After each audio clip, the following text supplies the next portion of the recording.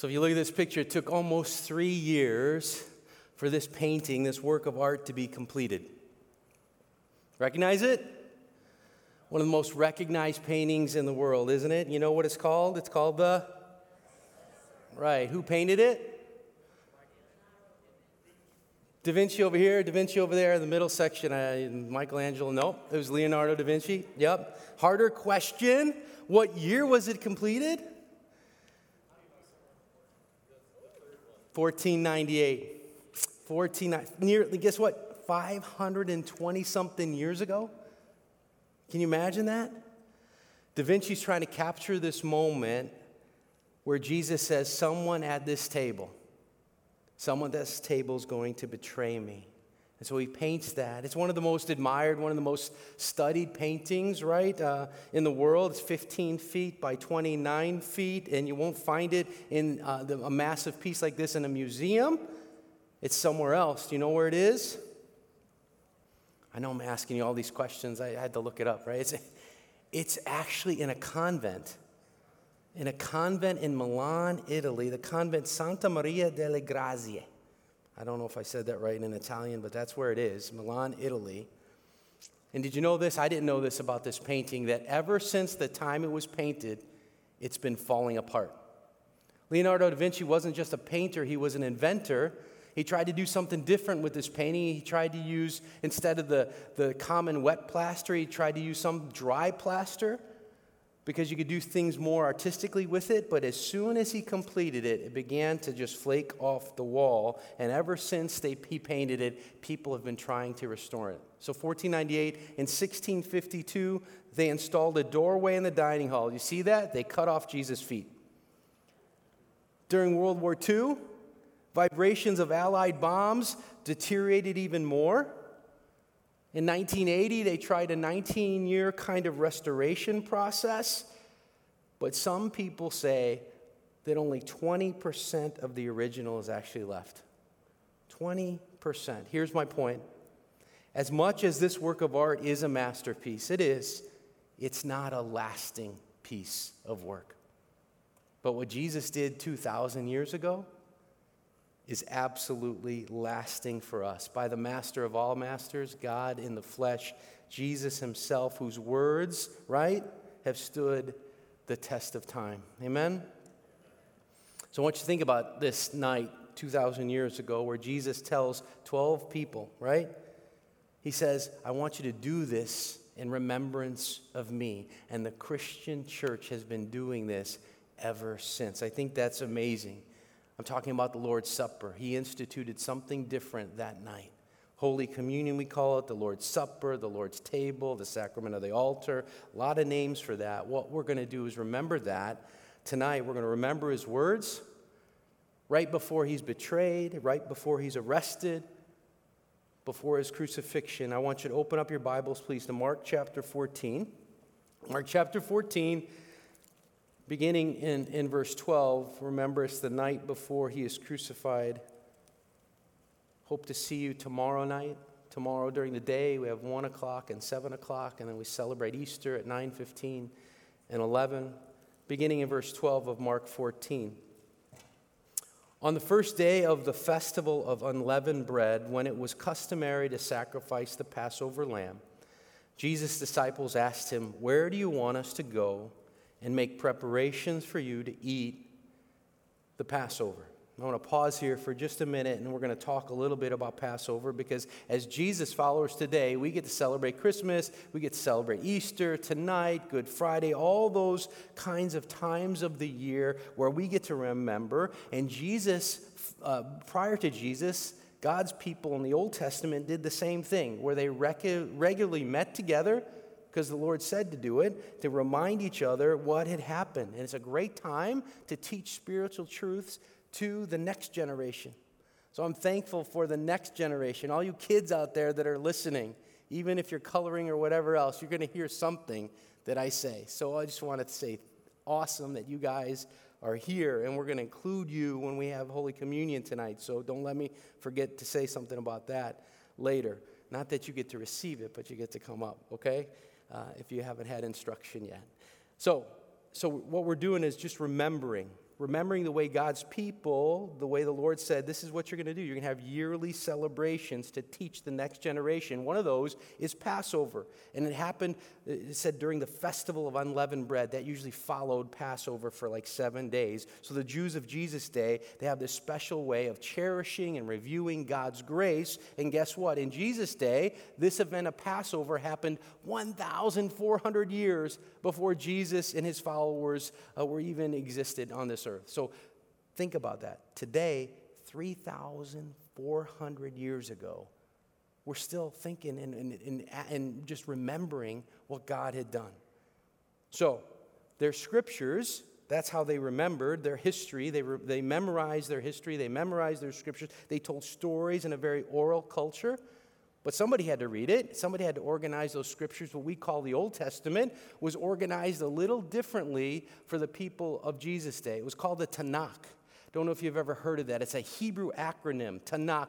T stands for the Torah, the first 5 books of Moses, right? The N stands for, what's the word? Let me read it in Hebrew. Nevi'im. Thank you. Almost forgot it. Torah, Nevi'im, means the prophets, the major prophets and the minor prophets. The one that wrote a lot, like Isaiah and Jeremiah, and the one that wrote just little, like Joel and the other ones we can't pronounce hardly, right? The Torah, the Nevi'im, and the Ketuvim stands for the writings. So the T, the N, and the K. The wisdom literature, the Psalms and the Proverbs, that's the Tanakh. That's how they organized their scripture. And so they knew what God had said and what God had commanded, that not only do they celebrate the Passover, but really the time when the angel of death would come and pass over the house. We're going to read about that. In Jesus' day, they would cherish, they would read, they would remember. I'm going to go to Exodus 12. You can go there with me, or you can just see it on the screen. Exodus 12 is really where they remembered the story. The Lord said to Moses and Aaron in Egypt, "Tell the whole community of Israel that on the 10th day of this month, each man is to take a lamb for his family, one for each household. Take care of them until the 14th day of the month, when all the members of the community of Israel must slaughter them at twilight. Then they're to take some of the blood and put it on the sides and tops of the door frames of the houses where they eat the lambs. This is how you are to eat it. With your cloak tucked into your belt, your sandals on your feet, your staff in your hand, eat it in haste. It's the Lord's Passover. On that same night I will pass through Egypt and strike down every firstborn of both people and animals, and I will bring judgment on all the gods of Egypt. I am the Lord. The blood will be a sign for you on the houses where you are, and when I see the blood, I will pass over. No destructive plague will touch you when I strike Egypt." So you imagine at Jesus' Last Supper, they're reviewing this. They're cherishing God's grace. They're remembering how God not only passed over those homes, but led them out with a pillar of cloud and fire, right? And how Moses parts the Red Sea, and the people of Israel walk on dry ground, and the Egyptians that were chasing them and pursuing them, the enemies, just were flooded, right? Were drowned in the sea. How God saved his people. Passover was really a special night. And so they're celebrating that. So back to Mark chapter 14 now. Again, where Jesus, remember, the disciples asked, "Where and how would you want us to celebrate this?" Verse 13 says, Jesus sent 2 of his disciples, telling them, "Go into the city, and a man carrying a jar of water will meet you. Follow him. Say to the owner of the house he enters, 'The teacher asks, where is my guest room where I may eat the Passover with my disciples?' He will show you a large room upstairs, furnished and ready. Make preparations for us there."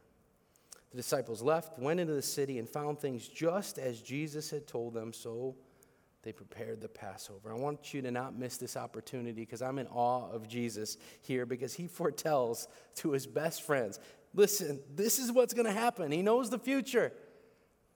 And just exactly happened how he said it would be. Verse 17. When evening came, Jesus arrived with the 12. While they were reclining at the table eating, he said, "Truly I tell you, one of you will betray me, one who is eating with me." They were saddened, and one by one they said to him, "Surely you don't mean me. That's what Da Vinci's trying to capture in that painting, this moment where they said that. Verse 20, it is one of the 12. He replied, one who dips bread into the bowl with me. Something I do every year on Good Friday in the morning time usually is read all the end chapters of the Gospels. Matthew, Mark, Luke, John. And just like the end of it, like the last 3 chapters about this night and going on.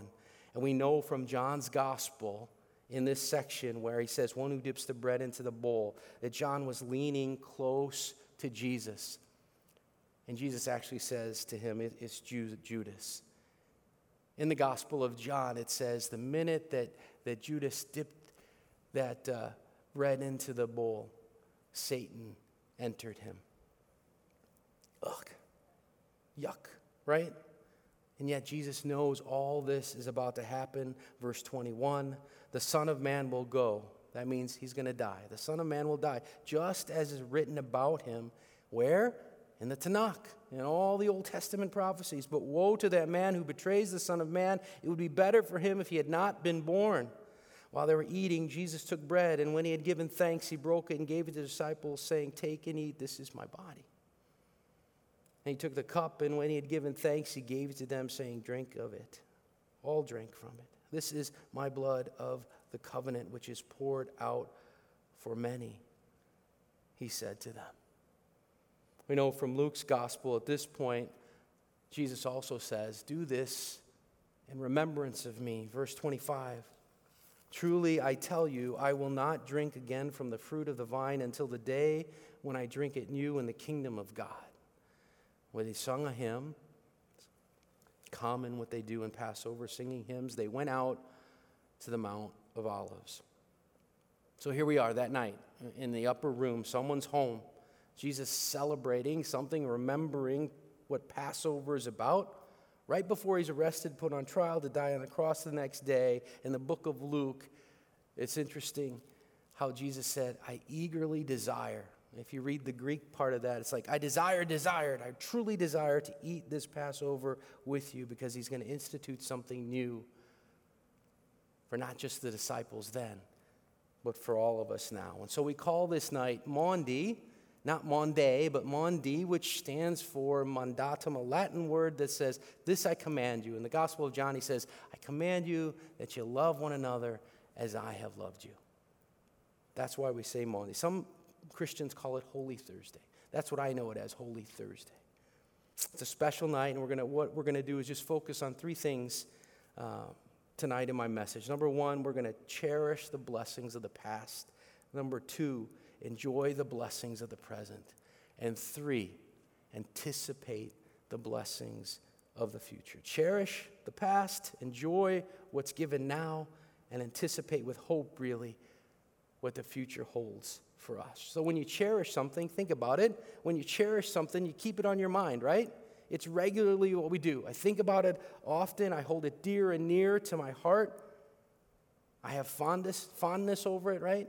So we get to cherish these blessings of the past, just like the people of God in Jesus' day did with the Passover. And tonight, we remember. We remember how in Exodus it says, when I see the blood, I will pass over you. I will pass over you. God's people, Israel, they obeyed what God told them to do. And so they take a 1-year-old perfect lamb. They kill it. They slaughter it. They put the blood over the doorposts and door frames of their home, and the angel of death goes over that household. For those that don't have that, what happens? They're not spared. God's judgment is upon them. And I think about this, you know what? If the people of Israel didn't obey that, what would happen to them? They wouldn't be spared, just like the Egyptians who didn't obey either. So this Jewish Passover celebration, they get to cherish God's grace over them. We know from Scripture that in the book of Ezekiel especially, that God takes no pleasure in the death of the wicked. He gives chances upon chances upon chances. This is the 10th and final plague. And they weren't listening. And now, because we live on the other side of the cross, we have the luxury of being able to look back and say, oh, all these things, they point to Jesus. John chapter 1, verse 29, his cousin John the Baptist says, look, the Lamb of God that takes away the sin of the world. Do you see it?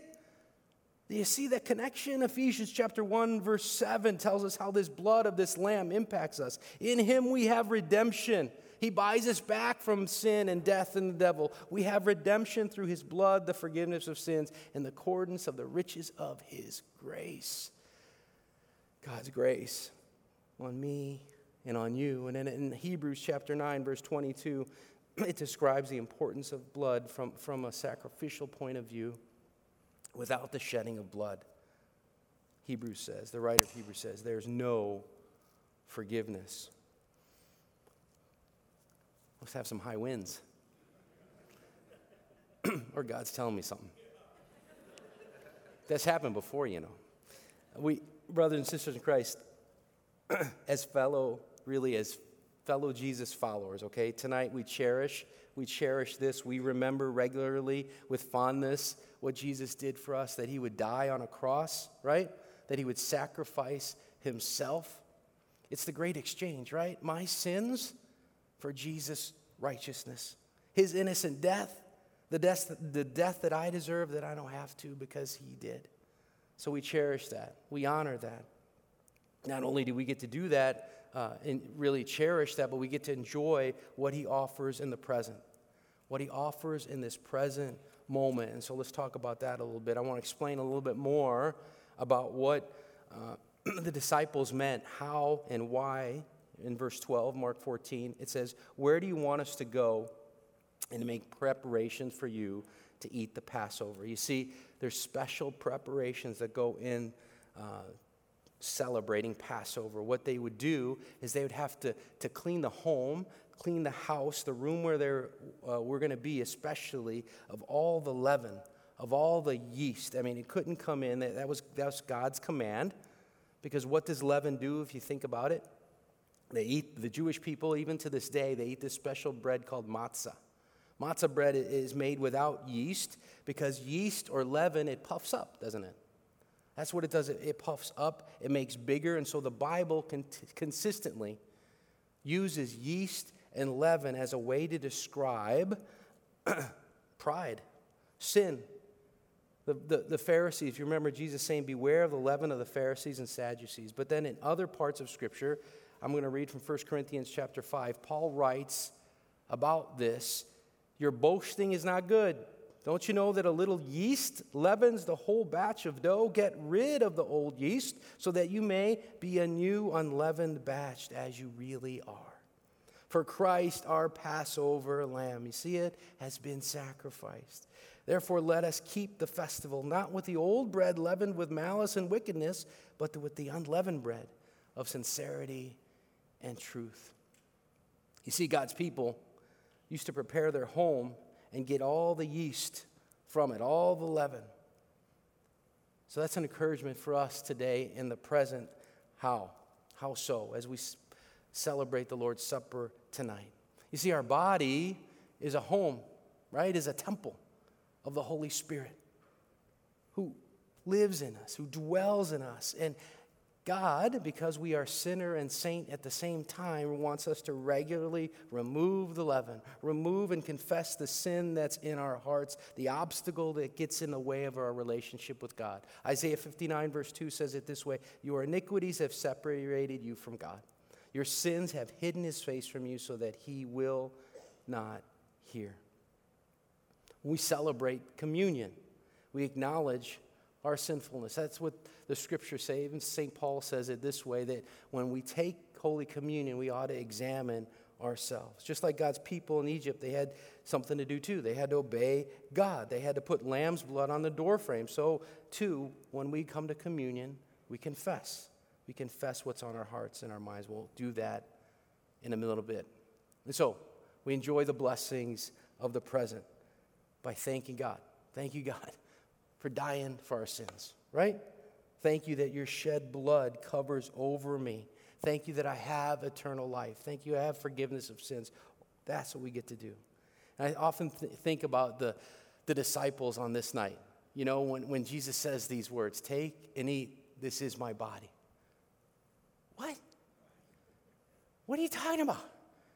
This is my body. Take and drink this cup, this Passover cup that I'm really changing now because this is my blood of the new covenant, which is poured out for many. What? What does that mean? I imagine they were clueless, right? Until the Holy Spirit comes. And again, we have that luxury of looking back to see, oh, this is how all these things point to Jesus. Oh, and the Holy Spirit lives in us to help us understand the connection that his body sacrificed on the cross was to pay for our sins, that his blood poured out as an offering to take away God's judgment for us. That's unbelievable. And so when we come to Holy Communion, it truly is a mystery. In fact, did you know the word mystery in the Latin is sacrament? So as believers in Jesus, we believe it's more than just a remembrance. Yes, we have to remember. It is truly a remembrance of his death and his resurrection when we celebrate Holy Communion. But it's more than that. It's not just a symbol because Jesus said, take and eat. This is not is like, is not like, you know, it might be, but it is. And how do we explain that? We can't. It's a mystery for the forgiveness of our sins. So every time we receive that, we remember the sacrifice and we receive God's grace. Romans 3:25 says it this way: God presented Christ as a sacrifice of atonement through the shedding of his blood to be received by what? By faith. For Christ, we read this in 1 Corinthians 5, our Passover lamb has been sacrificed. So tonight we enjoy the bread and the wine that is also what we say in, with, and under the body and blood for the assurance of our forgiveness and our salvation. And so I want you to hear this, okay? Yeah? There's no sin that Jesus doesn't forgive. There's no sin that he doesn't forgive. His sacrifice and his shed blood was effective for all, for the sins of the world, for all those that lived before us, for all those who are living now, and for all those who will live after we're gone. He forgives. He gives grace. And this is a lasting thing that we get to do until he comes again. That's why he called it a new covenant.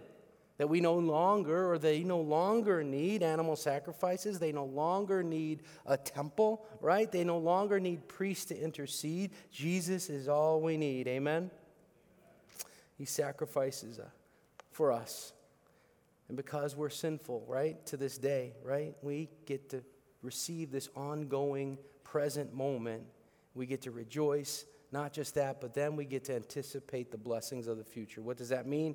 Did you catch it in verse 25 of Mark 14? I tell you the truth, I will not drink again of the fruit of the vine until that day when I drink it anew in the kingdom of God. Anticipating the blessings of the future with hope, because Jesus, we already established, knows everything that's going to happen in the future, right? And so there's going to be a day when we will drink wine and eat in an eternal kingdom. What that looks like, I have no idea, right? But there's going to be a heavenly banquet, a heavenly table that we get to eat and we get to drink with him. There's going to be no more need for alcohol-free wine, and we don't have to worry about drunkenness. There's going to be no more need for gluten-free because we're not going to have allergies to anything, right? We're going to be holy. We're going to be perfect. And believers are going to be unified. There's not just going to be Lutheran, right? There's going to be Catholic and the Baptist, Methodist, Greek Orthodox, whatever, all in unity with each other. Isn't there going to be a moment? It's going to be a moment where you're going to be reunited with your loved ones. I was thinking about this, that those who died, I just had a buddy of mine we're talking to that his mother committed suicide. And she was a believer. And she was just so in despair about her life that she took her own life. I had to encourage him this week. Seeing another person who told me, he asked me as well the same question, what What about those kids that died in the womb? You know, God's grace on them. And if that's something like you, that you get to see your child, right? What hope that we can anticipate the blessing of God's grace in the future for that. I don't know what it's going to be like, but as I get older, I want that day to come. I want that day to come. I have a full assurance that I'm going to be with God because He is faithful. He put His name on me as a little kid, 6 months old. Put His Holy Spirit in me. Look at what Revelation 21:4 says. There will be no more tears, no more death, no more mourning, no more pain. And that old body of mine needs that. 2 Peter 3:13 says it this way. There's going to be a new heaven and a new earth, the home of righteousness. I can't imagine what that place is going to be like. It's going to be perfect. I can't imagine. 1 Corinthians 2:9 describes heaven like this. No eye has seen, no ear has heard, no human mind has conceived the things God has prepared for those who love Him. Wow. Is that some hope? Blessings of a future. It's awesome. I can't wait. And as a fellow pastor in this place with Joe and RJ, what a blessed night that we get to cherish the past. We get to enjoy the present, right? We get to anticipate what the future holds for us. That Last Supper that Da Vinci painted, right? I mean, it is a work of art. It's truly a masterpiece. But what Jesus did on this night, I mean, it carries forward from this day on, right, to the present, all the way until the end of time when He returns again. It's a gift for you. It's a gift for me to receive tonight. So tonight we come as sinful people, right? God, I need you. We leave forgiven by Jesus Himself. So what I want you to do right now, in the quietness of your heart, just take your time. Would you close your eyes? Would you bow your heads? Would you confess your sins, whether they're general or if you have something specific on your heart? And then I'm going to give you instructions on how we're going to commune tonight at the prayer rail.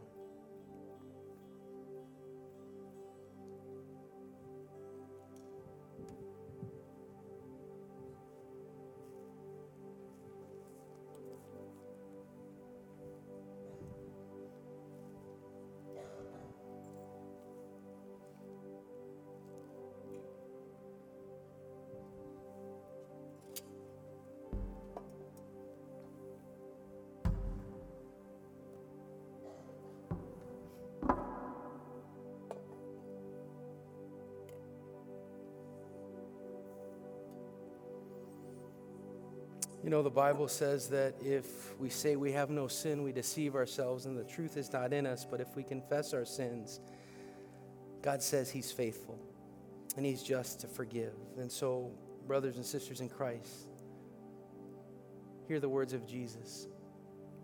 Your sins are forgiven. In the name of the Father and of the Son and of the Holy Spirit. All God's people say, amen.